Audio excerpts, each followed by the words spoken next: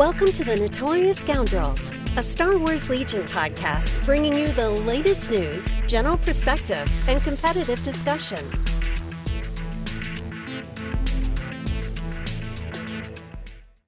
Hello and welcome back to the Notorious Scoundrels podcast. I'm Kyle. I'm here with Mike and Jay.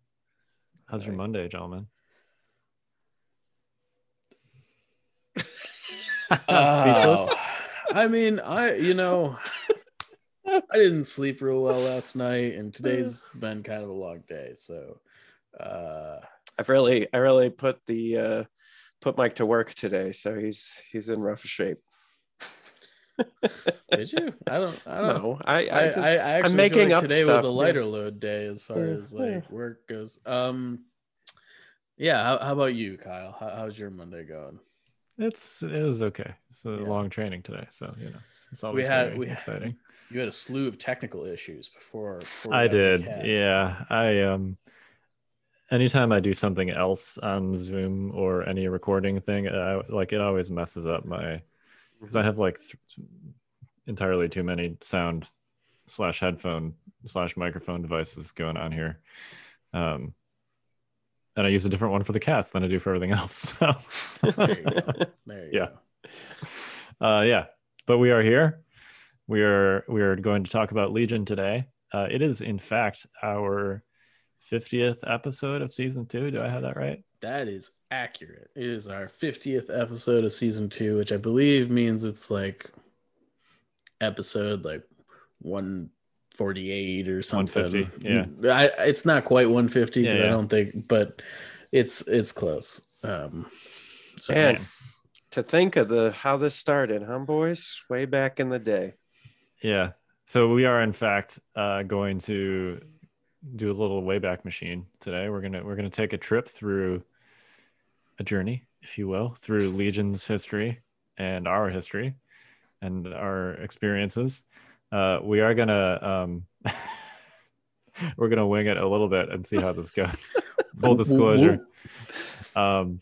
So for whoever recently commented on one of the podcasts about how they wanted a plan so that they could skip ahead, not happening. Yeah, no, sorry. This is the thing is most of the good content we have is spiraling down, these rabbit holes where you actually get to hear what we really think, Agreed. So yeah, we had this plan to do sound clips and everything, and at the end of the day, we're like, nah. And what he means by that is Mike refused to go back and clip everything. Yeah, because that's really who was going to end up doing it. Yeah. Jay was like, I think this would be a great idea. And I'm like, what do you think, Mike? Nope. As much as I love all you guys, that is way more work than I'm willing to do for something like this. So yeah. So we are going to just be three dudes talking about our history and the history of Legion. And hopefully that's entertaining enough. And if you're new to the game, hopefully it's a little bit of a helpful history lesson on where Legion's been, where we are now, etc. So before that, any housekeeping, Jay? Sure. So if you guys haven't seen, we have sidebars again on pre-order. We did 4 faction alt art things. I think 3 of them are sold out already. And then we have our red and blue sidebars, which will very much be in. I ordered way more of those than I did, obviously, of the limited art ones. And the red and blue, we will continually update that stock, right? Those are things we keep in. I think that's a good one. Keep your eyes open. I'm going to tease it. Okay, boys, we've got new order tokens coming. And so hopefully in the next few weeks, those will be up for pre-order and you guys can get that. All new designs, all new art. So if you either missed the first set or you got some of the first set, these are completely different now. So I'm excited about that. So those will be in up for pre-order in the next couple weeks, ideally. I love that, when I hear you say, I'm going to tease it, and I'm like, oh, we didn't talk about this beforehand. And then you tease not what I was thinking about. So Yeah, we're good. there's like 7 things I could have teased there, and I like to see Mike's face right Like, before I hey, say something crazy. Like, we didn't talk about this, Jay. I mean, that literally could have been anything. I get it, Mike. It could have been. That is very true. And then next month, we're gonna be restocking mats, and we got a couple new designs for that too. So I don't know, there's a lot going on. So a lot of stuff for you guys to give us your money over. Wow. Okay. Yeah. In exchange for quality products. There you go. Yeah. There you go. Speaking, if you'd like to hear maybe a little bit more teases about other products that we may or may not have in development, you can always check us out on our Patreon page, where we also have a Patreon exclusive podcast, The Fifth Trooper After Dark, where maybe we say a little bit more about things and stuff going on in the background. For sure. A little more peek behind the curtain. Yeah, we're a lot more freer with our words. Generally, I've had a beer or two by the time we get to that one, so I try to keep it straight and narrow for this one in the beginner's guide, but that one is just a free-for-all. So come on over and enjoy your time on the Patreon. All right. Well, speaking of, I don't know where I was going with that. Patreon. Speaking of the Patreon, go on over. I was going to say freewheeling and opinions. Let's get into the history of Legion. So, believe it or not, Legion is 3 years old at this point. Is that crazy? I mean, it's not to like toot our own horn here, but it's about as old as the podcast at this point. I mean, we not quite. Podcast is a little over 2. Well, we're at 150 episodes, right? If we've been doing like one a week. Oh yeah, I guess. All right. Yeah. I'm just doing some quick, simple math here. Kyle knows nothing about that. Yeah. Definitely not. My job has nothing to do with adding or subtracting. So I mean, I think Legion was probably out like 6 months or so before we started this. Ish. Yeah. That sounds about right. So it was actually August 2017 when Legion was announced.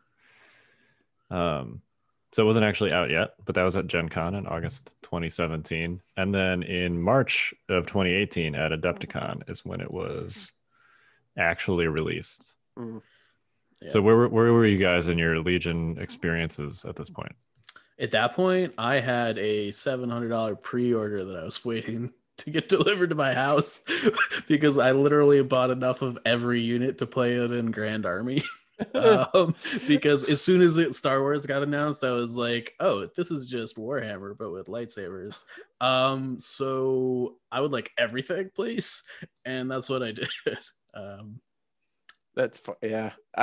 So I didn't back when it came out, I didn't really know about it, but like a couple months later somebody had said, hey, there's a Star Wars miniature game out, like you should check it out if you like Warhammer. And I was like, okay, and I went and bought Imperial Assault because I didn't really look it up or like know what, I just was like, I was at the store, our local store, and I was like, oh, Imperial Assault, and I brought it, and my buddy at the time was like, no, that's not the one. So that's my first interaction. So I had to go back to the store and return Imperial Assault. And get that's the J-est answer I think I could ever have expected. Yeah. Yep. Yeah, so I had actually not bought in yet either. I was a 40K player, a bad one, but a 40K player nonetheless. And I was like, I've been playing 40K for like 20 years. Am I really gonna get into something else right now? So anyway, my friend Mike, not this Mike, different Mike. I have a lot of friends named Mike. He's got a lot of friends. I collect Mikes, my wife likes to say. Not on purpose, but it is what it is. So anyway, he basically invited me to try a game with him, and we did. And I was like, wow, this is amazing. I guess I could try this. Like I'm not, 40K is still going to be my thing, but maybe a little Legion on the side. Mm-hmm. Well, You see where that ended up. Him and 40K got a divorce. Yeah, I still have my stuff, but I think that I've played like one game of 40K since Legion came out. Not and exaggerating. it sounds like they didn't stay friends. Yeah. Oh. So yeah, I mean, it spoke to me. What can I say? And here we are. So that was your what was your first game, Mike? What was your experience with your first game? Do you remember? I know I just put you on the spot, but oh boy, my first game ever. Or if you just remember your first memory, like what do you do with the kids? What's your first memory? Oh boy, that's tough. I don't know the answer to that. So the other portion of this is I also ordered like a $1,200 custom table along with that $700 pre-order. It was just like Endor.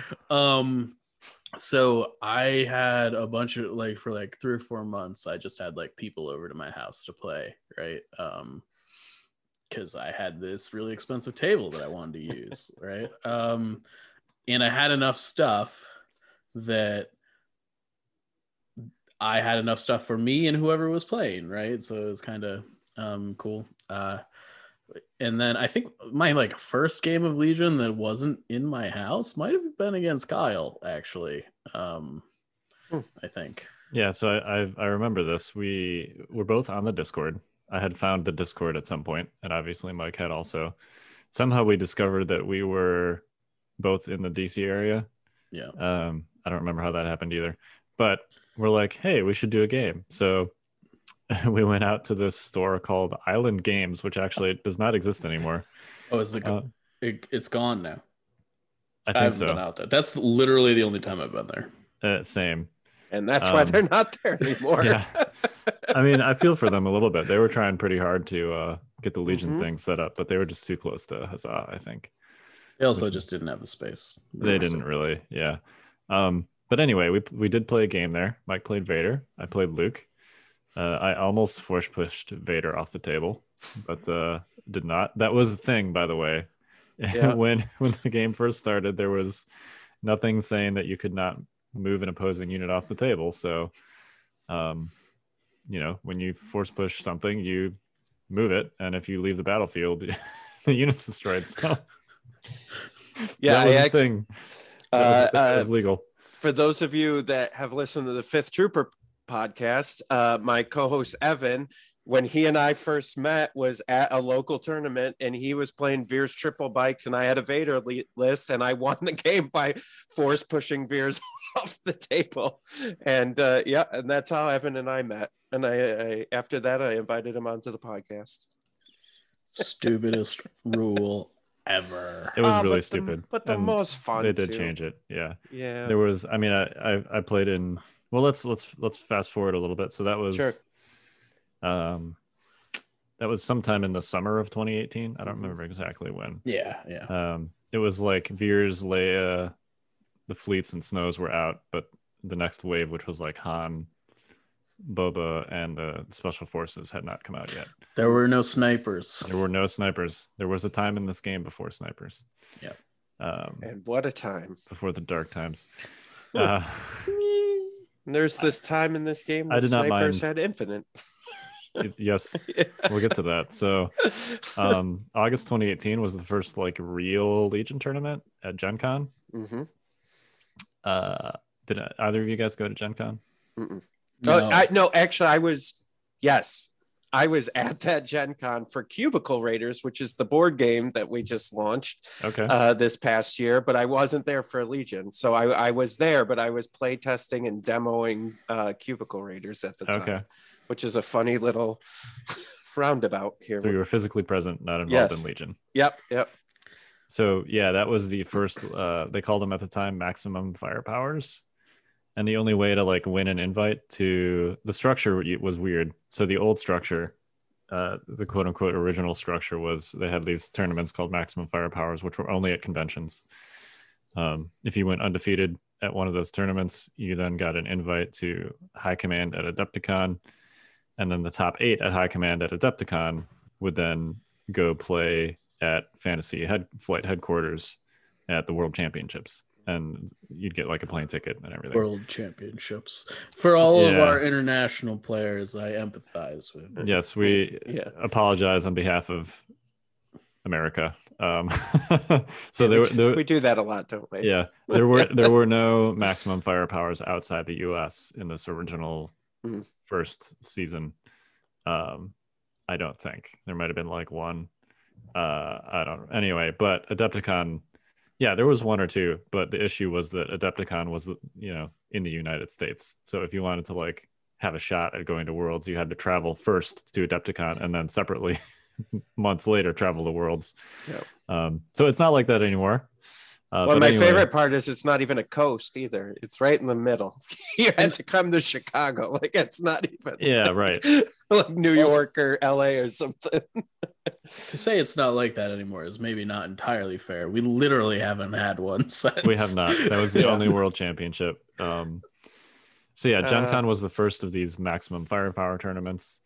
It was possible to have like multiple people go undefeated because of how many rounds there were. They were just, they didn't like now we do. There's like heats and then you advance to another day and all that. This was just like you play 3 to 4 rounds on a given day, and whoever's undefeated, that's it. You're done. Then everybody plays again the next day, kind of a thing. So that was Gen Con. There was a little bit of a terrain snafu. Does this sound familiar?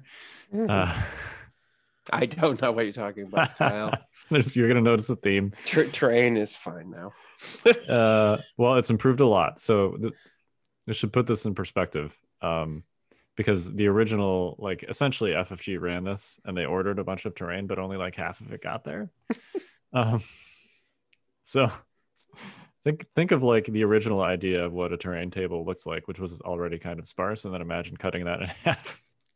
I mean, they were fighting in open fields. They were, which, yeah. In fairness, at the time, was much less of a deal than it would be now. Yes, that's true. Although it was still like you had Rebels didn't have any range 4 weapons except for the ATRT laser. Imperials had the ATSTs and the DLTs. So,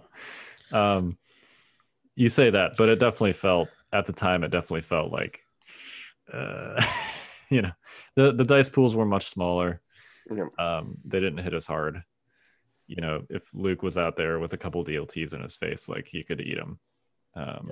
Now, if you got any unit in the visibility and range 5 of a clone ball, it's dead. So, a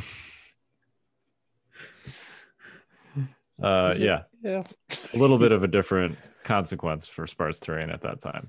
Totally. You could still have a game in an open field to some degree. Like it might not be super fun. It might not have looked great, but you definitely still like were able to play the game of Legion without great terrain at that juncture. Yes. Well, and back then, like I felt like there's a lot more room for mistakes too, right? Like you could hang somebody out to dry and you might be all right. Yeah.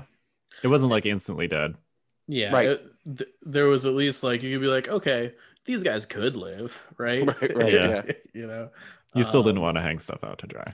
Right. No, but I get what you're saying. Like you could sometimes luck out of not being punished. And you still can to some degree today, but like not the percentage there is a lot lower. Yeah, and for you kids who are just playing now and didn't play back then, there's this weapon called the Z6 that was part of the Rebels, and it felt super oppressive like back then. The Z6 was at one point the most efficient range through weapon in the game. Yeah. I mean, in fairness, it still is. Just not the Rebel one. Yeah. Very funny. So yeah, that was Gen Con. You'd think that the terrain situation would have been rectified by the next tournament, which was Nova Open. I think they had the same issue at Nova. It was not, yeah. So it was literally the same terrain, like the actual same terrain pieces.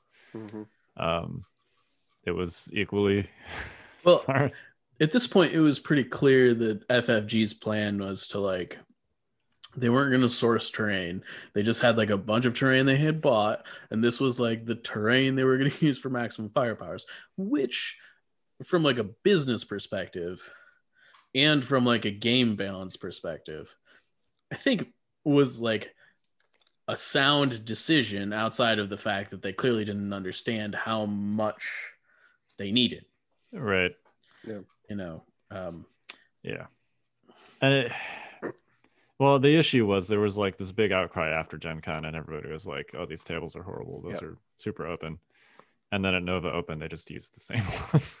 Well, you know, I mean, if we've learned anything about their process is the turnaround time has been not super quick. Well, I think if we learned anything, they really lived in a noise canceling building. So no matter how loud the outcry got. I'm not sure that's entirely fair. It's not. Sure. It's not entirely fair. I know too that there was sometimes life's not entirely fair, guys. That's just how this works. Yeah, it was a short term. Those tournaments were only a month apart, right? Yeah. And I think they also had some licensing issues, like they weren't like allowed to take random terrain and put it on the table or something. At least for those first two. Well, yeah, because FFG, right? They have a licensing agreement, so they have to be very careful, and they put on those tournaments, right? And you're asking a company, I think we have to remember, and still to this day, right? Even with the AMG switch, is you have to remember you're dealing with a company that's been doing this type of game for 3 years, not a company like Warhammer that's been doing it for 30, 40 years. Yeah. Right. And so, they got to learn. It's a learning experience. Yeah. There's things they're going to learn along the way. And to the credit of the Nova organizers, they did say like, okay, maybe we can't, this is the terrain that we're given, but everybody's got barricades. Mm-hmm. So they did basically say I totally forgot about that. Yeah. They basically said like, put extra barricades on the table. I totally forgot about so that helped quite a bit actually. Because at least at that time, being in heavy cover versus being in the open, I mean, that's still a big deal, but it's like, now it's like line of sight or not line of sight. Mm-hmm. Then it was like open or heavy cover, and just even a handful of barricades on a table made a big difference in the play experience. I mean, penetrating heavy cover was so much harder back then. Like, oh my gosh. Now, nowadays you're like, oh man, they're in heavy cover. I'll just shave 2 off whatever my pool is. Off it's my fine. 8 hits. Right? Yeah. It is just like, back then it was like, oh, he's in heavy cover. I shouldn't even take this shot, right. Like I might should just double move, or something. Yeah. Because you'd be lucky to get one hit through. Oh yeah, stormtroopers behind heavy cover was like they might as well been behind line of sight. Yep, exactly. So yeah, that made a big difference. Mike and I both played in that tournament. We actually played each other. Yep. The great blue key positions. Yeah. So key positions, the objective. Was not always as it currently is. Yep. It used to be that players alternated placing the 3 objectives starting with blue player, and there were no restrictions. I mean, there was it has to be like range 1 from each other and range 1 from the zone, but sorry, my cat is trying to open a cabinet. If you can hear that banging sound, that's what that is. I just assumed it was a person in your house doing something. I thought you were like nervously like banging something on your desk. No. That's amazing. Yeah, no, that's my cat. They can open doors. They're like the velociraptors from Jurassic Park. Anyway, so blue player got to place 2 of the key positions, which meant they could just put both of them like next to their deployment zone. Yeah. And essentially be up 2-1 before the game started. So I was blue player, Mike was red player, and key positions was in the 3rd slot. So I was like, all right, well, sorry, Mark, but this is a tournament. I'm going to go ahead and double veto to that. And that was it, basically. And then Kyle won his invite to high command. I did. Yep. And I did not. Yeah. Yeah, that was an unfortunate, because there was a lot of people there that day, and it didn't need to go down like that, but no, it did. It did. Yep. So, I think I've gotten you back for it. Oh yeah, you definitely have, especially recently.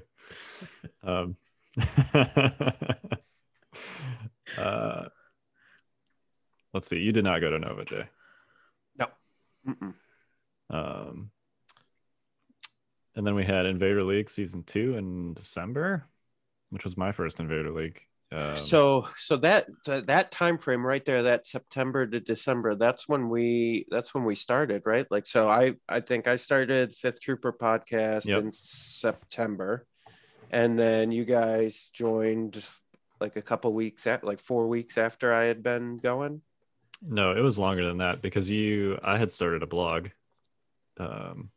which I brought Mike on for shortly after, called Never Tell Me the Odds. Yeah. And you actually interviewed me on your podcast. Yep. It was one of your first handful of episodes, I think.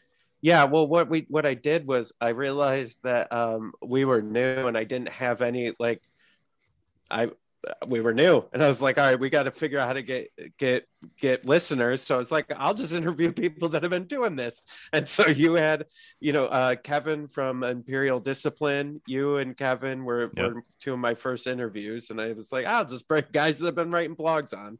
And so that was fun. Yeah, and then at some point there was simultaneously there were people randomly being like, hey, why isn't there a Competitive Legion podcast? And then Mike and David separately messaged me like, hey, what do you think of starting a Competitive Legion podcast? And I'm like, all right, I mean, I don't know anything about podcasts, but I'm sure we can figure this out. So then I messaged Jay, and I was initially just like, hey, do you have any advice? How do I do this? And Jay was like, well, I can help you. Yeah. And that's how this relationship was born. So here we are. Yeah. That was, I remember that. I was like, yeah, that would be cool to help those guys do that too. I'm like, why not? Let's do it.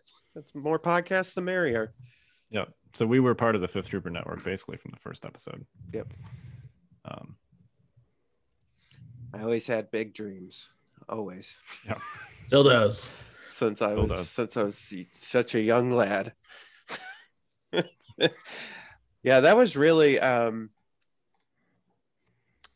don't know. I have to say, like, right around the end of this period that we're talking about. So right around the end of December, before we got into January, starting about now until right before the pandemic was probably the best time for me. Like in Legion, like it was just in like doing the podcast and everything. It was amazing. It was such a good, fun time. Anyway. Yeah, I mean, we like traveled all these different places. It was, which we're undoubtedly about to talk about. Yeah.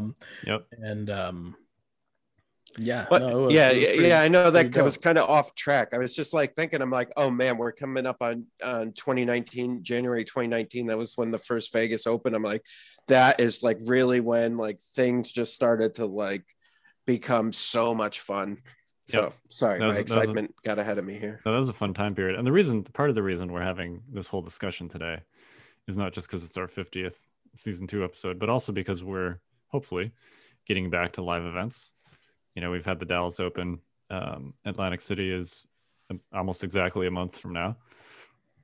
So, as people get vaccinated and stuff, hopefully we'll see some more events get scheduled. And obviously that depends on the national / global situation and everything. But I'm optimistic that we'll see some more events in the near future. So that's partly why we're reminiscing about events. And there has always, of course, been Invader League, which I participated in December. That was my first Invader League, September through December-ish. I made it to Elims and got bounced in the first round. Nice. But it was by Garn, Garnanan, who ended up going to the final, so I don't feel too bad about that. That was my first online Legion experience. Did you play in that one, Mike, or not yet? I actually played in the original one. Okay. And I got into a very heated conversation with LJ, as that's kind of our relationship a little bit. Love him, but we don't see things the same way. It was like way points were calculated and stuff basically made it so that like if you conceded to your opponent, you like made it so that it ended up changing in subsequent Invader Leagues, and but I was really butthurt about it, so I didn't play in season 2. Okay. Yeah, it's the format has definitely changed over time. Particularly like the round robin scoring has improved a fair bit. There's not really like, I mean, we've talked about MOV versus SOS in this podcast previously. There's not really like a good way to do tie breaks. And anytime you get, a round robin season where it's not like guaranteed that everyone's even going to finish their games. It just, there's not a good way to do it, but there's definitely like less bad ways to do it. And I think we've kind of evolved to that, but anyway, yeah. So it was season 2 of Invader. Let's talk about LVO because we all went to LVO. Yep, we did. You didn't get like any sleep. No. So that was January 2019. Yep. I don't remember exactly how it came to pass, but I basically decided that I wanted to go because I wanted to meet everybody that I had been talking with online up until that point. And but I also had my invite already, and it wasn't clear at the time. I think basically like if you went undefeated and you had an invite already, it would just be burned, I think. So I was like, well, I don't want to play and steal someone else's invite. I'm good until Adepticon, so I'm just going to show up and hang out. And then Brendan was like, hey, you want to judge with me? It's like, all right, sure. Never done that. Seems good. So that's what I did. But yeah, we were up very late the night before setting up all the terrain because Brendan appropriately didn't want any of the actual players assisting with the terrain setup for bias reasons. So it was, I think we were just basically a 2-man judge crew. So we set up the terrain, all the tables. This was the first like community sourced tables, and it showed the tables were amazing. Yep. I have to say, I think that was the last major tournament that I played at where we weren't also streaming. And so like I did not have that on my mind at all. Like I was just there. I think we sponsored that. Yeah, we sponsored that first LVO and we did a bunch of stuff. But like other than that, it was just I just went to play, which was nice. Yeah, I mean, I got off to a rocky start, I think, at the LVO as far as like games go. So I was kind of like coming up the back end, unfortunately. But yeah, I mean, it was a great time outside of that. Yeah. So that started my Nima hatred at that LVO. That's when I started hating Nima.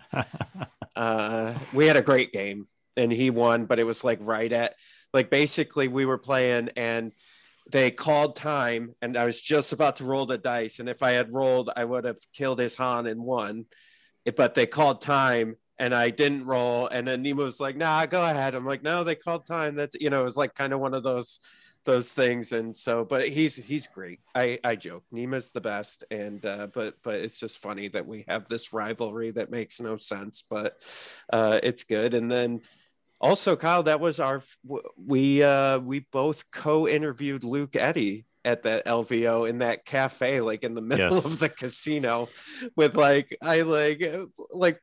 flight was in like an hour and like I cobbled together this recording device to try to get Luke's. Oh my God. It was like an old school, like one of those like FBI tape recorder things, it's like Jay's like holding this thing up to Luke. We're at this random casino restaurant. I wouldn't know I slept in that morning. Yeah, so. we were all exhausted. And then we're interviewing Luke and Kyle's asking these great questions. I keep looking at my watch going, oh God, I'm going to miss my flight. Yep. Yeah, that was a good time. That was kind of like the first, like, other than Mike, who I met locally, obviously, but just put faces to names kind of meet everybody convention. That was a lot of fun. And it's Vegas, Yeah. Yeah, I mean, it's kind of, I wouldn't quite say it's a big party, but it's kind of just it is a big party. um, and that which was is the first super fun. Yes, that was the first physical tournament for which snipers were legal. And at the time, for all you young bloods out there, they had infinite range like Cassian and Iden, and it was awesome. Am I remembering this right? You could deploy them at different heights. Yeah, okay. You totally could. So let's say you had a height 1 something, you would put your main guy up there and you would keep your other guy at the bottom. And basically it like saved you in action or whatever, you know. Well, and it was like a more efficient way to do what the kids call corner peeking. Yeah. You know, for those of you, if you're still not corner peeking with your snipers, learn how to do this.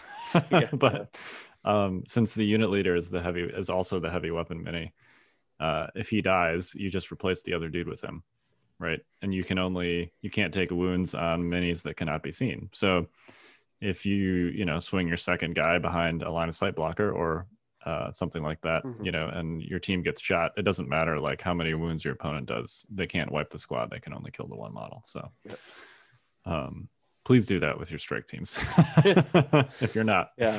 But yeah, there was, at the time, you could actually deploy the models on separate heights.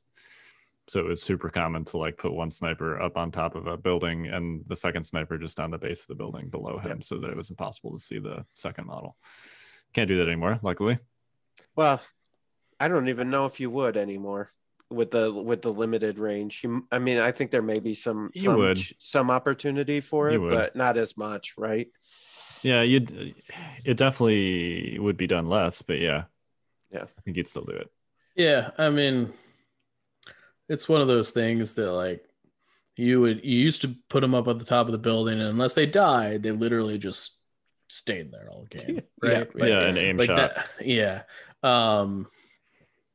Which was fine, I think. It was one of those things, like, so this was they were legal for the previous Invader season. So those that played Invader basically had 3 snipers in their list. Those that didn't were surprised by the fact that people had 3 snipers in their list. Like the ranged 5 thing definitely made them more interactive. But balance wise, it wasn't like, they're each throwing 2 dice a turn. Like they're not going to overpower your army. They're going to be a pain, but they're not going to overpower your army at unlimited range. So it also made them it also made it like a lot easier for you to like not get your snipers killed by your opponent's snipers, because you're like engaging the enemy's main line at range 5 as opposed to their back line, right? The range 5 change made it easier for that. Yeah. So like it was kind of, I don't want to say a stealth buff to snipers, but I think it like overall it kind of was a wash. Yeah, it made them more interactive, but balance-wise, I don't think it really changed much. No. Because you still, some of the buffs to other special forces have changed this conversation a little bit, where you're not just taking 3 snipers every time, unless you're Republic, obviously. But Wookiees being buffed, Mandos being good. Rebels take things that aren't snipers in large quantities, potentially. And, so does Empire with special forces, Imperial special forces, so... potentially. Okay. Look, Iden 3 ISF is a list. That's fine. It's definitely less true of Empire than it is of Rebels. Yeah, this isn't the time to talk about that. No, I know it's not. So yeah, the Sniper War, it was not super interactive when they were on an unlimited range, because it was just like who can roll more paint basically against the opponent's snipers first. Yeah, and I'm not entirely positive, but this was before medics existed, right? Yeah. So like your snipers, once they were dead, they were kind of dead, Yeah. This is why coordinated bombardment was a big thing at this time. Yeah, it was very good. Very excellent. For this reason, because you could get ahead on the sniper war. Maximum firepower also good, but less so because you could only hit one target. So yeah, those were the days. But if you could catch both sniper models in line of sight with either one of those on the first turn, that was like game changing. Yep. So bad. And demoralizing, and too, hugely demoralizing. Yeah. All right. So anyway, let's move on to Adepticon, All right. which we also all went to. Yeah, we sure did. Adepticon, man, it was really. That was a week. Was it a weekend? It was a weekend. Yeah, it was a weekend. It was like 4 days though, right? Maybe 3. Yeah, It I was think we got in 3. Thursday, right? It was Or 3. Wednesday night. Yeah, I mean, it was like 4 days of us being there, but it was 3 Yeah. days of actual tournament. Yeah. We did stream that. I'm looking at a lovely photo of us with David in the backdrop, this beautiful Fifth Trooper backdrop. Mhm. Jay, do you still have that floating around somewhere? Oh yeah, yeah. That's I mean, since the pandemic, I Yeah. put it in storage in the attic of the garage. But yes, it's still here, waiting to be shown again. Yep. But yeah, We did stream that event. That was super fun. man, It I'm was a gonna lot be of honest work. with you guys. I It went was. crazy. I went all out for that. Like, man, for those of you that don't know, there's a blog post, or you could check any of our Facebook photos if you're friends with us or see us on Facebook. The photo is like, we had a whole booth. I think we had what, 2, 3, 4, 5, 6 cameras going. We had 4 mics. We were switching out hosts, the whole weekend. Like that was crazy. It was crazy. It was nuts. Yeah, it definitely was. I'm sure that I sort of got the have your cake and eat it too kind of experience, because I just had to come on and be like the color guy. Meanwhile, Jay's over there pushing all the buttons and setting up all the equipment. And, Yeah, that was the first fight Rachel and I got in. Was because of Adepticon. So because I had brought her, I'm like, no, this will be fun. You should come.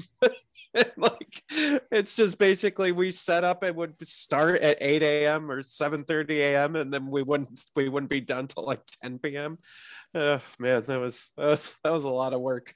It was, yeah. I mean, I can't even really say that it was a lot of work because I was like playing the whole time. But I did not play. Yeah. I think I might have been the only one that didn't play that weekend. I just held down the thing. We packed a van full with everything, and we had Rachel and myself and Evan, and we drove from New York to Chicago. And oh my God, what an adventure, right? And like all the things we learned, and oh my gosh. Like I still got to do the cool stuff. Like we got to wait in line. That was when the tank. We got to wait in line. But we got to wait in line. That was great. For the tank and the truck there, the speeder truck. Those came out at Adepticon, so we got to get we got access to those, which was cool. Which was like a couple months before they came out. That was neat. We live streamed, I believe, the Clone Wars being revealed. Yep, we did. Yep. That was cool too. And had Alex on multiple times to talk about it. Dude, he was on so much that week. He was. Yeah. He actually just hung around there were a couple where he just hung around for like entire games and basically did color commentary on live Legion games. So if you want to see some hilarious Alex Davey action, go check out that Adepticon stream. Yeah, and that's when we found out about green token sharing for the clones was on that stream. Yeah. Even though maybe we shouldn't have, but we did, which was great. In the defense of token sharing, at the time, it was just phase ones, and that's it. So it was just phase ones and phase ones. Yeah, literally that. But I have to say, for anybody who wants to go to these big events, Adepticon, I think, is one of the ones you need to experience if you're into miniatures. It's just the people that run it are amazing. The way they do it is amazing. Like the area of Chicago is really cool. It's not in the city; it's just outside. So you can drive. Schaumburg. Schaumburg. So you can get around but you can still enjoy like all the things that Chicago has to offer as well on top of it. Like it's a great show. Portillo's. Yeah. Very important. Sorry, I grew up in Chicago, so I remember that one night. Remember we got like 3 or 4 pizzas. Rachel went and got all those pizzas those and brought deep them dish in. pizzas were so good. That was amazing. My God. I did not know what I've been I have not had one since, but man, am I ready to go back to Chicago and do that again. Holy crap. Yeah. Now let's clarify. You are from the state of New York, Mike, yes? Yes. Originally. Okay. Just making sure. Yeah, I'm What gonna. does that have anything to do with? He's Nothing. doing. He's Continue. playing the old pizza versus pizza game, and I'm not gonna bite on this little worm that pizza in the is water not right pizza. now. That pizza is like Super lasagna. It's like lasagna. I've heard it described as a casserole. Yeah. I think it's closer to a lasagna than a casserole. Yeah. No, you're not wrong, but also you're wrong because it's pizza and it's amazing. Anyway, I'm not gonna bite. Not tonight. Man. So that was High Command and the Last Chance qualifier. So basically, they had like High Command was 32 spots, and they hadn't quite filled all of them from the convention. So they're basically like, well, we're gonna have. Was it 2 days? I think it was 2 days. Remember. I think it was. Yeah. I don't know if it was 1 day or 2. Anyway, they had like a separate tournament basically to give away the remaining spots. I mean, it's so long ago, and the pandemic. It could have been 10 days. I have no idea. I have no idea. Maybe it was just 1 day. Anyway. Yeah. So they had that. That's where you got your invite, Mike, right? I did because you kicked me out of Nova. So I had to go play in Chicago with like my life depended on it. Yeah. I did get my invite at the Last Chance qualifier, and then I ended up placing like 11th or something in the main tournament, and you placed pretty well. Yeah, I went 3-1 in High Command, which was good enough for third because my strength of schedule was ridiculous. Everybody else I played also got top 8. So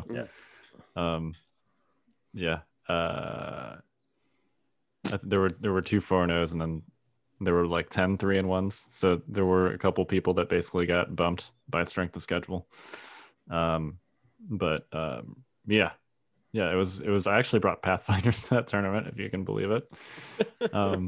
I've said this before, but again, I apologize into trying to tell you to take those. It's fine. I mean, they didn't hurt me. Sure. I think you would have useful. probably been better off if they were just another sniper team. Yeah, probably. But they weren't. And it's history. I can't complain because did we put you on stream twice during that or once? No, it was twice. Yeah. Because the first game I was against Riha, so that was like that was a big game. That was a big matchup. Time, so you put me on, and then the last game I was undefeated going into it. So against Kingsley, right? Yeah. So it's like you can't not do the 2 top. Yeah. We had 2 tables at once, so that was cool. Oh, that's right, because you and Kingsley. Yeah, that's right. You had both played and the table, so we had to put you on the other table. Yeah, that was fun. Yeah. Anyway, those were the same tables that were at LVO. Basically, it was literally the same terrain set. Brendan and the Phoenix crew drove from Arizona in a van. I couldn't believe that. It's amazing. Props to those guys. Golf clap. You guys have our appreciation. This is Brendan and John and Nathan, right? Nathan Willens. So you guys are champions for that. That was a great set of terrain. We were totally spoiled by that. Yeah, a little bit. Let's see. And in between that and the actual World Championships was Invaders Season 3, which was the first tournament that had Bosk and Sabine in it, if I'm not mistaken. Mm-hmm. They made a splash. That's when I defected to Empire with 0 practice. And Bosk fit me like a glove. So, yeah, that was a good tournament for me. Basically, it means he won it. Yeah. Just to be clear.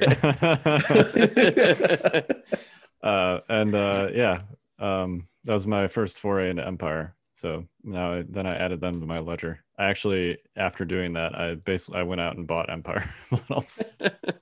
I'm like, wow, this really works pretty well. And it's fun. So red saves are good. Previously, I'd only played Rebels, so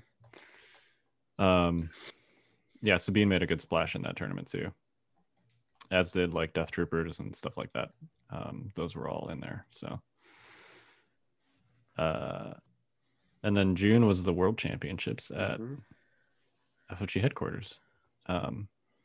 So this is one of my favorite Legion memories. It was basically like FFG paid for 8 of us to fly out there and hang out all weekend at their headquarters and play games. So I have no complaints about that weekend. I think my favorite memory is actually a bunch of us after the first day just got together in like a hotel room and played Outer Rim. And our brains were all so fried from the games that we were like, yeah, this is good. We ordered pizza in our hotel room. Yeah, it was really fun. So that was a great experience. I lost to Luke in the final, losing one of several games to Luke I've lost of our storied history. But yeah, it was my favorite memory too, because I was vindicated by that. Come on, Jay. You guys, no. I'm bringing this up now. You guys tore me apart. I came on and I talked to you guys. I was like, yo, this kid, Luke Cook, he's from my area. He's probably the best Legion player I've ever seen. You guys are like, just threw me to the side as if I was some insane person telling you the end was nigh. I think we said basically the equivalent of we'll see. Not like you're full of it. But in a more condescending tone. Look, here's the thing. The chances you were right seemed low. There's a lot of people who are like, this person is the best player in my local group. Yeah, I mean, that may be true, but I mean, at that time, though, I believe when I told you guys this, at that time, it's not like I had only played in my local group. I had been to LVO. I'd played in Invader League. I'm like, yo. And oh man, I wish you guys, you know what? Go back. I believe it was the Scoundrels podcast that they tore me apart. So please go back, listen to it. All right, we'll have to dig that up. Yeah, and then realize how right I am. Anyway, yes, Luke Cook, good at Legion. Yeah. Not a hot take anymore. Clearly, he was an unknown at some point. No, I get what you guys are saying. Yeah, for sure, right? And I mean, especially you guys. You guys came. We've talked about this before, I think, on After Dark, our Patreon podcast. But like, you know, you guys go through a gauntlet at Huzzah, right? There's just tons of great players down there, just high level. And what, 2 of you were in Worlds, right? Kyle and Gordon. Yeah. Yep. Yeah, and actually, I think there was 8 or 9 of us that ended up in High Command. Right. Yeah, I mean, I mean, it was a lot. Yeah, right. And so I get that. Like 25% of the field in High Command was from one store. Right, and in contrast, what was it? 2 people from my area were in High Command. So I get that. Luke being one of them. But his dad being the other one, I think, right? Yeah, his dad was the other one. Yeah, and so I know, I get it. It's just funny to bring it up and to throw that back in your faces. Yes. Well, thank you, Jay, for highlighting the exploits of Luke Cook to us preemptively. Yeah, there's so many times you could get beat by Luke Cook before you're like, yeah, all right, I've had it. This guy's, I've had enough of this. I just avoid tournaments he goes to anymore. It's like, yeah, Luke, you going to this one? I am. Nah, all right, I'm good. I'm rooming with him for Atlantic City, so we'll see how that goes. Nice. Perfect. We're playing on separate days though, thankfully. Anyway, so then we had Northeast Open pretty much immediately after. That was what, like July, 2 weeks? That was July 5th. Yeah, so that was only like 2 or 3 weeks after Worlds. Yeah. You want to talk about that, gentlemen? Yeah, so for those of you who don't know or weren't lucky enough to make it out, that was actually our event that we put on up here in Syracuse, New York. I think from the beginning, what we wanted was, as much as we like competitive Legion, we just really wanted to like drink beer with our friends. And so I teamed up with a local Comic Con here, and we've got this huge space, and we brought some of the same tables that were at Adepticon and LVO up to Syracuse. Plus we had our local guy, Jim Martin, out of Albany. He's I mean, he makes that. If you guys have seen that Scarif table that was floating around for a while, that really beautiful one with the ship and everything, that was Jim's table. He actually had that at Adepticon, and then it got featured at like the Star Wars Day or something too in Chicago. And so like, we tried to do the same thing where it was, our goals were, let's have fun on amazing tables, right? And just have an amazing event. And so that was kind of what we did. And that was just, man, that was so much fun. I think that was the first tournament where we pioneered a bounty board, right? Yeah, that's right. Yeah, so we put up bounties, and there was rewards given for them. I think we gave out rewards to everybody who came. Like I mean, last place got, in the whole tournament, last place got a mat and something from Army Painter. I forgot now off the top of my head. There's a lot of goodies for sure. Yeah, we gave a trophy out for jankiest list, and I basically just took a T-47 and like sprayed it gold and put it on like a custom trophy. Yeah, this is when the T-47 was bad. Really bad. Yeah, not like it is today. I can speak from experience today. I had a real bad day against the T-47s today. So it was real bad back then, and so we just wanted to have a lot of fun. Like, we had some cosplayers that were dressed up like Mandalorians come collect a bounty on Luke Cook. Like, it was just insanity for the whole weekend. Yeah, that was really fun. None of us played because we were running it, but we did streaming and judging, and it was awesome. And hanging. I think that's the only event, which is crazy because I think we did twice as much work for that one.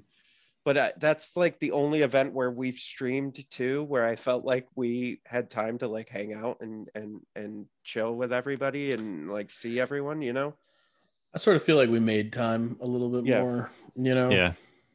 But that's what it was all about. It was just fun, just for fun, just for the sake of the game. Yeah. The schedule was not as rigorous as like a normal convention tournament. So. Next time we do NEO, we should do it in Cancun. And then it wouldn't be Northeast Open. Sure would. I'll get around to that. Northeastern part of a different country? Yeah. Okay, Mike. Northeast Open hosted in Mexico. And for those of you thinking to yourselves, will there ever be another Northeast Open? Probably. The pandemic really put a hamper on that. I'll be honest with everyone. Little peek behind the curtain. We actually had a place booked before the pandemic hit, and it was going to be even better than this one. And then pandemic came and just decided that was a no. But now that things are clearing up, I honestly have been thinking about it again. So just so everybody knows, it could happen. Well, I'm very excited. Yeah. For that possibility. Yeah. So after that was Gen Con in 2019 in August. This was the first of like the new tournament structure. Yep. Which is the current one that we still have, basically. Apparently. Yeah. I mean, so that was the RPQ to Prime change, right? Yep. So basically they had store championships, which they called primes, and you could win basically an invite to Worlds there. And they were no longer going to do like a separate, Adepticon and then a completely separate Worlds after that. They were just going to kind of mash it all into one convention, which makes more sense logistically. And then they don't have to buy people plane tickets and stuff either. So it makes a lot more sense for a variety of reasons. But basically, if you won a prime, then you would get an invite to that. Or if you got top something at either they call them continental championship or national championships, but basically like a tournament convention tournament, then you would also get an invite. So the first of those convention tournaments was Gen Con, and that was a continental. Yeah. Right. Yeah. And there's because, I remember, I think when during that season, I got one of the first RPQs up here. I ended up taking that down, and I'm looking. Actually, the trophy is. I can show everybody. Is there a beer coaster? No, whoever's watching that one. Yeah, on YouTube. So it's a really nice glass. Oh, that is really nice. Yeah. Yep. I have one too, Kyle. Yeah. Oh yeah. Yeah, I took that one down. But yeah, so this one was before I was they gonna say I don't have one to... of those, but I never won a prime. So Yeah. Which was cool to have, and the funny thing was I think I won mine was an RPQ, not a prime. And I think I won mine with double Death Troopers, Veers, and Krennic. Yep. That was my list, which was ridiculous. Middle management was a thing for like a hot minute there. Yeah. Middle management is Veers, Krennic, and company. But yeah, I think Gen Con, that was the tournament David won, I believe. Mm-hmm. Yep. It is. He was playing Luke and Leia, which was called Wonder Twins. Is that like the longest running Rebel list, basically? Yeah, I think so. I mean, it was essentially since Leia came out all the way through until Tauntauns came out. I'm actually like outside of the fact that like the Rebel officer kind of replaces Leia nowadays. Like if the Rebel I still strongly disagree with that. I know you do. Anyways, Mm-hmm. I think if the Rebel officer didn't exist, Wonder Twins would still be a thing.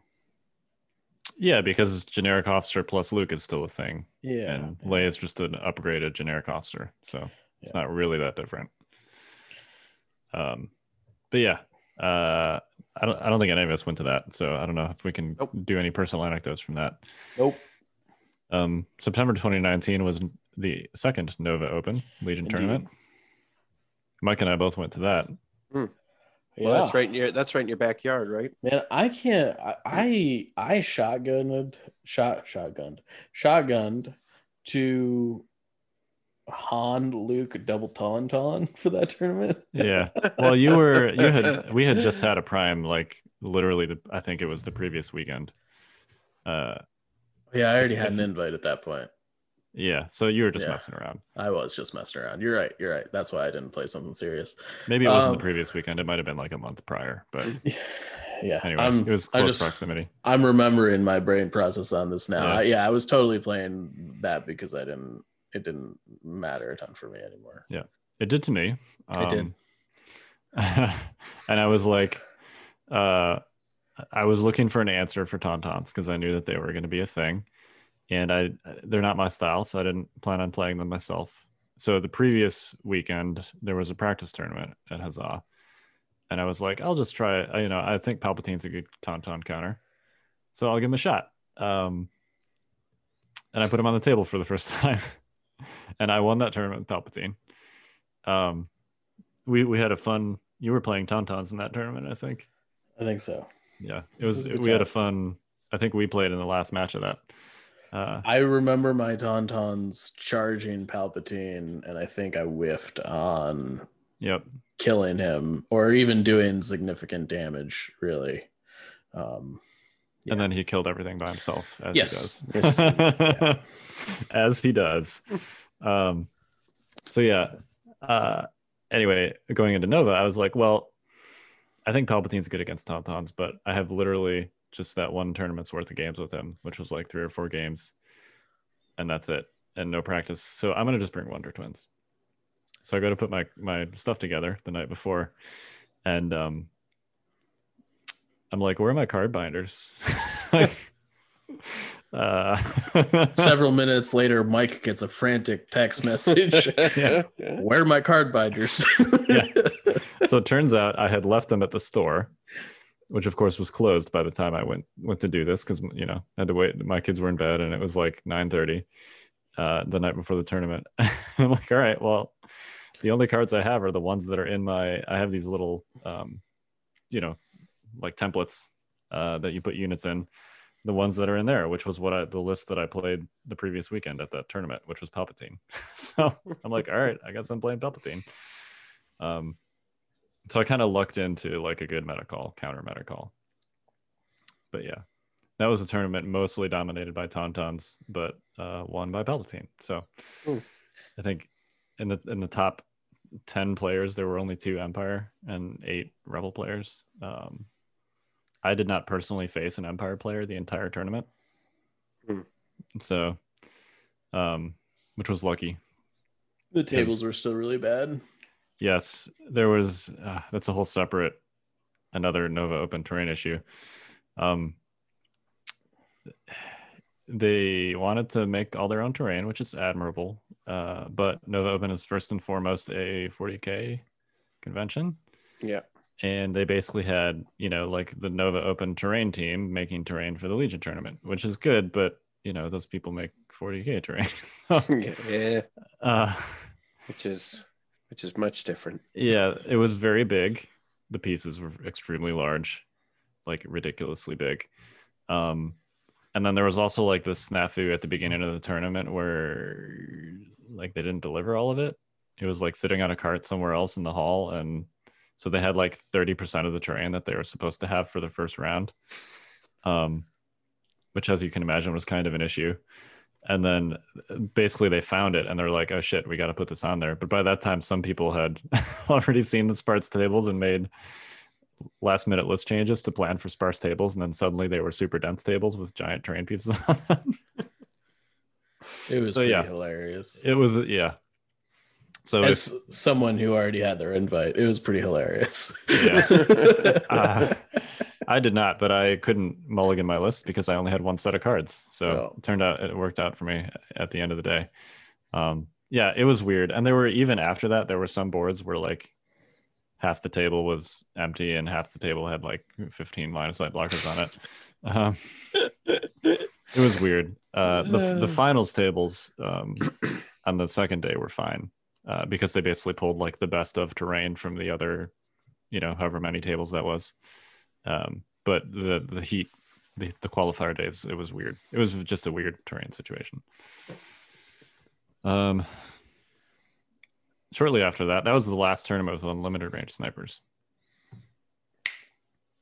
Because then we had the big points up. Yep, we had the big points update in errata. The first one, it was not hinted at or previewed or anything. It just got dropped on us basically. So it was a pleasant surprise, but not an unwelcome one, as Palpatine would say. Yeah, so that's when snipers became range 5. That was probably the biggest change in that there was a bunch of point cuts that ended up not mattering to like the T-47. Yep. Invader, and some other ones that were good. We won't go into all those because those have since become outdated by another points update that happened recently. So, Yep. Yep. And then we had the Tauntaun Invader League season, basically. Yep. Where the final was Tauntauns versus Tauntauns. I played Jedi Luke in that tournament. Yeah, I ended up third, but I definitely lost to Tauntauns very spectacularly. And then was Warfare. I don't think any of us went to Warfare. Warfare weekend. Yeah, I totally forgot about that tournament. It was out in St. Louis, right? Yep. That was November 2019. Also won by Tauntauns. Eric Reha won that one with Taunts. I think that was the first like major in-person tournament where the Clone Wars factions were legal. Yeah, I hear a lot of people these days being like, "Man, I wish Tauntauns were good," and I feel like you don't remember the dark times.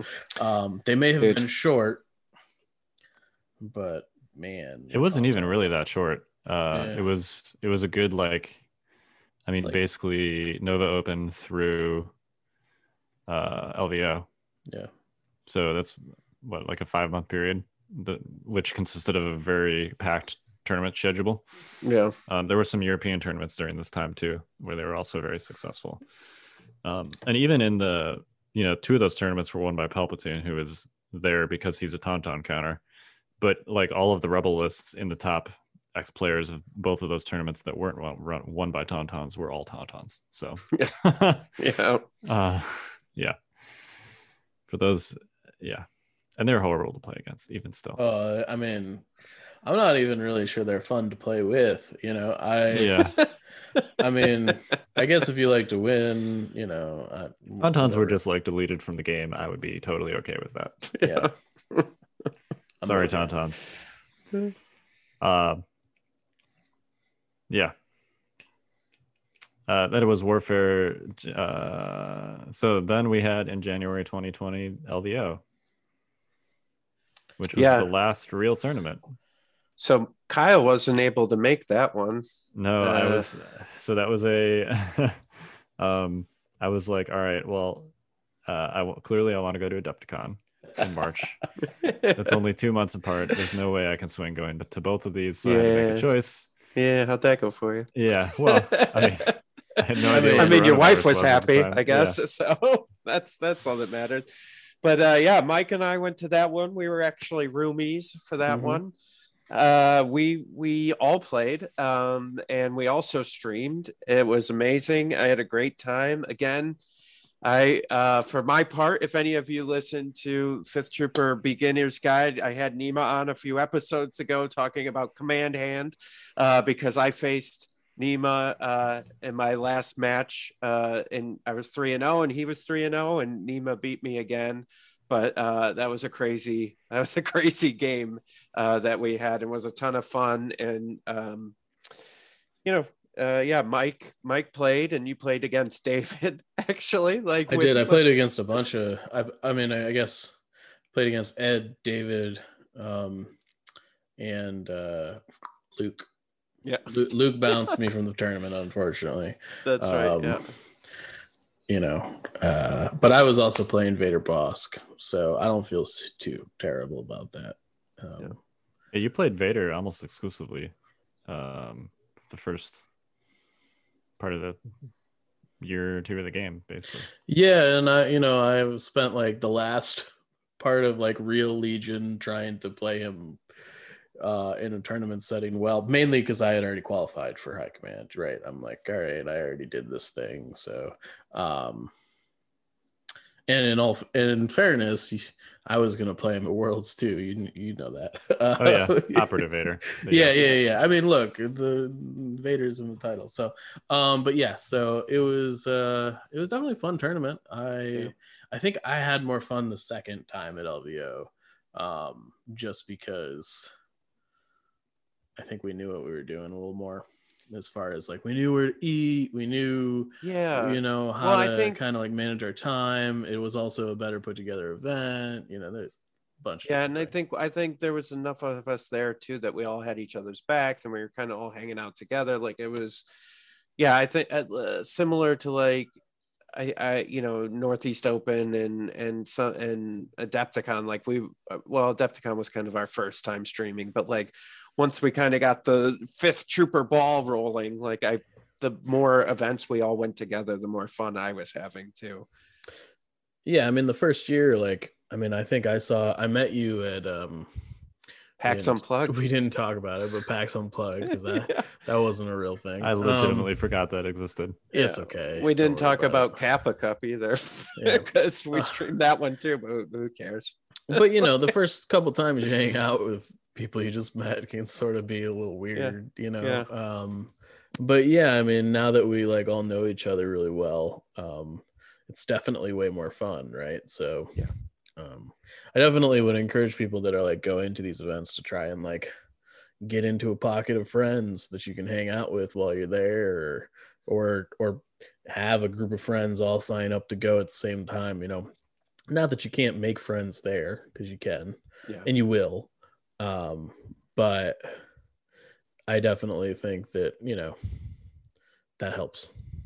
Yeah, agreed. It's funny, for PAX Unplugged and Adepticon, both of those events, I got in a group for an Airbnb with like 9 people at both of them, and that actually made some of the experience. For Adepticon, both Luke and his dad were with us, Evan, me, Rachel, a couple other guys, that were there for different reasons. Like we all got a giant house in Schaumburg, and like we're just, that kind of made it too, where we would all ride back together and just shoot the shit and have some drinks. And anyways, I agree. If you're going, like, even if your buddies don't play Legion, but maybe they're into just like board games or something else, there's like tons of stuff to do at these conventions. Like bring them along. It's worth having people there to like share that experience with.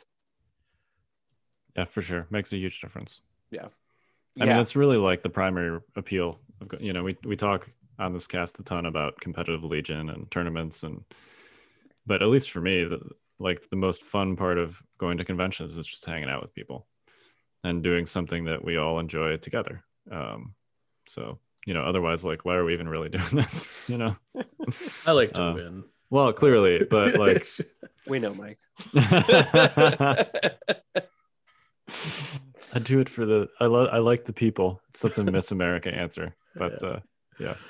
So Luke won that one with Palpatine. He did. We like pseudo chess clocked the finals of that one. That was the first time we had really introduced clocks to Legion in any. I wouldn't even say this was like a formal capacity, really, but because you did it in the background. We did it in the background, just to but I mean that's sort of where like real life Legion like kind of like left off, right? Like we were starting to kind of play with some of this stuff from a tournament organization standpoint. So and then Worlds got canceled.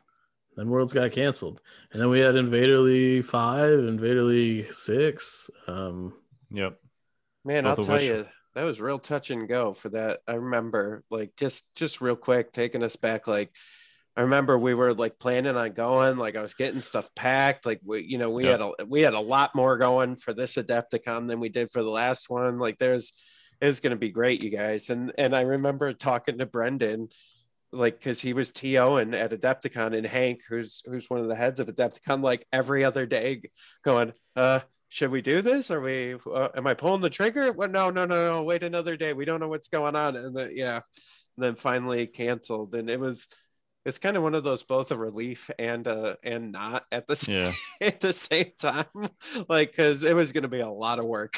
I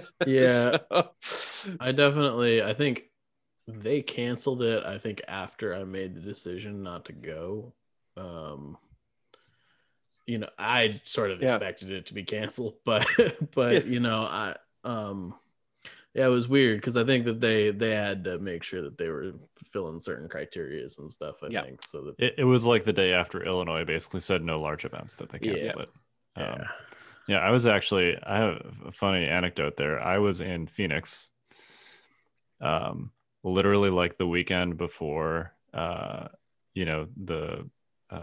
the pandemic was declared, and I actually visited Brendan while I was there. And I remember talking to him. I'm like, do you think this is going to happen? And he's like, I don't know, man. I have no idea. And then that was like, everyone has like a salient memory for them about like when in their mind the pandemic started. Yep. And for me, it was like, I got off the plane from Phoenix and I basically discovered that like that was when that NBA game was canceled because they had a player test positive. And that's when I was like, oh shit.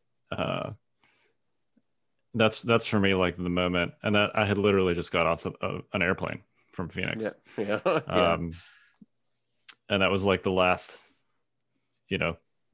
normal thing I remember doing. That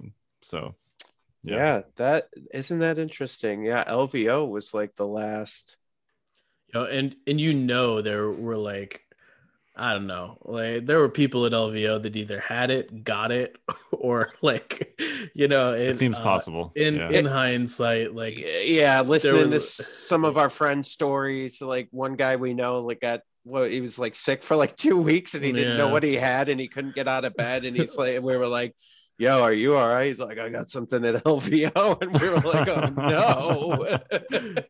I remember just thinking, because like there was a bunch of guys like drinking out of the same flask, and I'm just like, and in hindsight maniacs. I'm thinking like, oh man, like this could have been real what a different time. Well, can we just like, I remember thinking at LVO, like, it's alcohol, it's probably fine, but no thank you, because it's weird. To now, like, if someone even gets near me with their water bottle, I like slap it out of their hand and go, get away from me. What a different time, huh? Yeah, it's weird. I mean, sometimes I like you're watching like a show on TV or something and people are standing close to each other talking without a mask, and I'm like, No. Is that weird? Yeah. Is it weird that this looks weird? Yeah. What a Anyway, weird time. This is so we are reminiscing about events because hopefully we're starting to do some soon. Well, I mean, no, hopefully they're happening, right? Like we just had the Dallas one. We just had Dallas Open. Yep. AOC coming up in June. Whoa, like ACO. ACO. What did I say? AOC. ACO. Yeah. Whoop. Whoops. Wrong acronym. Yeah, we're gonna talk about pandemic. I don't know. Stuff got weird. Sorry. Yep. ACO. All right, let's talk about Invader Season 5. Okay. Because that did happen during the pandemic. It did?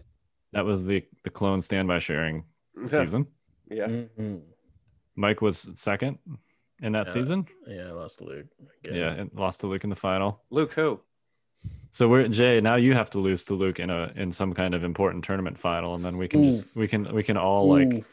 All right. You know, does like just regular like I've lost to him in like 3 primes. Does that count? There you go. Yeah. Then we can all commiserate together. Share experience. Perfect. Let me get good enough to get up there, and then I'll give you guys a call. Yeah, so that was the standby sharing season. I also lost to Luke in that tournament. He's the one that bounced me from elims earlier in the bracket. I was playing Dooku, so not clones. And there's not. I don't know how much there is to really say about that season. Cassian kind of made a big splash during this season. That was the first one. This was the first one he was legal for, I think. Mm-hmm. Yeah. I mean, but it was like the coming out party for Republic as like hey, we're here. We got arcs. We got standby tokens. Yeah. I mean, both of those things really changed how Republic played. Yeah. So. Yep. And then we had Gen Con Online, which actually we organized, right? Yep. Man, that feels like forever ago. I know. Yeah. I forgot about that till you just brought it up. I did too. Oh my God. I'm going through my notes here. So that's right. Cause David, so David from Yavin Base, formerly of the Scoundrels, came up with the great idea he goes, hey, I don't think anybody's putting a Legion tournament on for Gen Con Online. Do you guys want to do it? And we were like, yeah, right. So not to be outshined by our former selves, we had 3 different streams going and giveaways at the wazoo and all kinds of crazy stuff going on. That was I forgot about that. Yeah, that was nuts. Yeah, no, it was a good time. I think JJ won that with the Saber Tank, I think. Yep, Rex and Saber Tank. Yep. And then after that, we had Invaders Season 6, which we just finished and talked a lot about. So I don't know how much we need to talk much more about that one. I guess we should hit on the final. We did say we were going to have Inno Saddam on. Mm-hmm. And we were not able to get him on. So you want to just recap it for us real quick, Mike? Sure. Super fast. Yeah, so they played Long March, VAPS. I don't remember what the condition was. It was not super relevant, I don't think. It was like War Weary versus like droids or so. I don't know. Like it really was not relevant. I think. At least as a viewer, it was not relevant. Okay. Right. Fair enough. It wasn't anything like supply drop or like that. Basically, the way the board was set up was that they both had a very exposed evaporator. Was able to kind of take advantage of that. And they sort of like they both were able to take advantage of it a little bit. Like the Staps pressured the exposed evaporator on one side, and his clones were able to, kind of like shoot units off the other exposed vap. And what ended up happening was they didn't trade exposed vaps, but like they kind of like didn't touch them at all. And then R2 kind of squeaked in for the win. It was a weird game. Just from, the VAP that ended up being exposed on the Republic side. It was actually the VAP you thought would be safe, but Staps have a really long engagement distance, which kind of changed that. There was just like a strike team babysitting it, so it ended up being a problem. It was rapid reinforcements. And the reason that's important, sorry, it was a little important. A BX strike team actually rapid reinforcement like dropped behind the clones and was able to put pressure on the evaporator that ended up being contested. So I'm not sure it was like a play you needed to make, but it definitely was an interesting take. It was like a safe play on Snyder's part. So you don't see very many like behind the lines rapid reinforcements. So that's kind of interesting. Yeah, I think the 13 act list like has a little bit of a they can control when that rapid reinforcement happens, like basically hold it until after all of your stuff is gone, and then because they have so many activations, they can kind of like use their activation count to make it so that unit can't really be shot. So yep. As long as you put it in a good spot, which is basically what happened. So overall, it was a good game. R2D2 shined.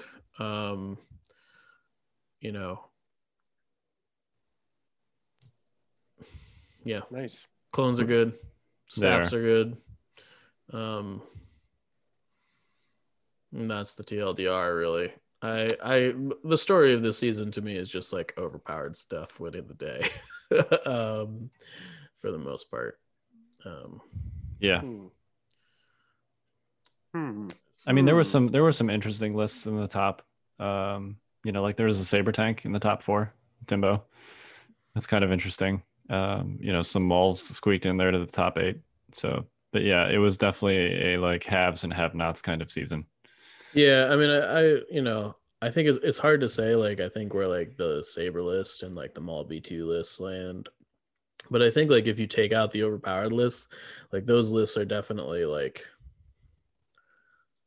maybe stronger than they should be still. I don't know, but not in that overpowered list category. Right. Yeah. I think they would probably like if those overpowered lists didn't exist, like our new overpowered list would be Maul B2s and probably like Saber tanks and stuff. So, which there's I don't know. It is what it is. Nothing's ever gonna be perfect, but yeah, I was actually thinking because I just recently wrote an article about like Rebel aggressive skis. Yeah. At least as far as the Rebel faction is concerned, the internal balance might be the best that it's been in a long time. Because Rebels have specifically been kind of known for having like bad internal faction balance. Yeah. Between Wonder Twins and then Tauntauns, you basically have like one list archetype that's clearly better than all the other options. But now I feel like there's a ton of them. Maybe that's just me.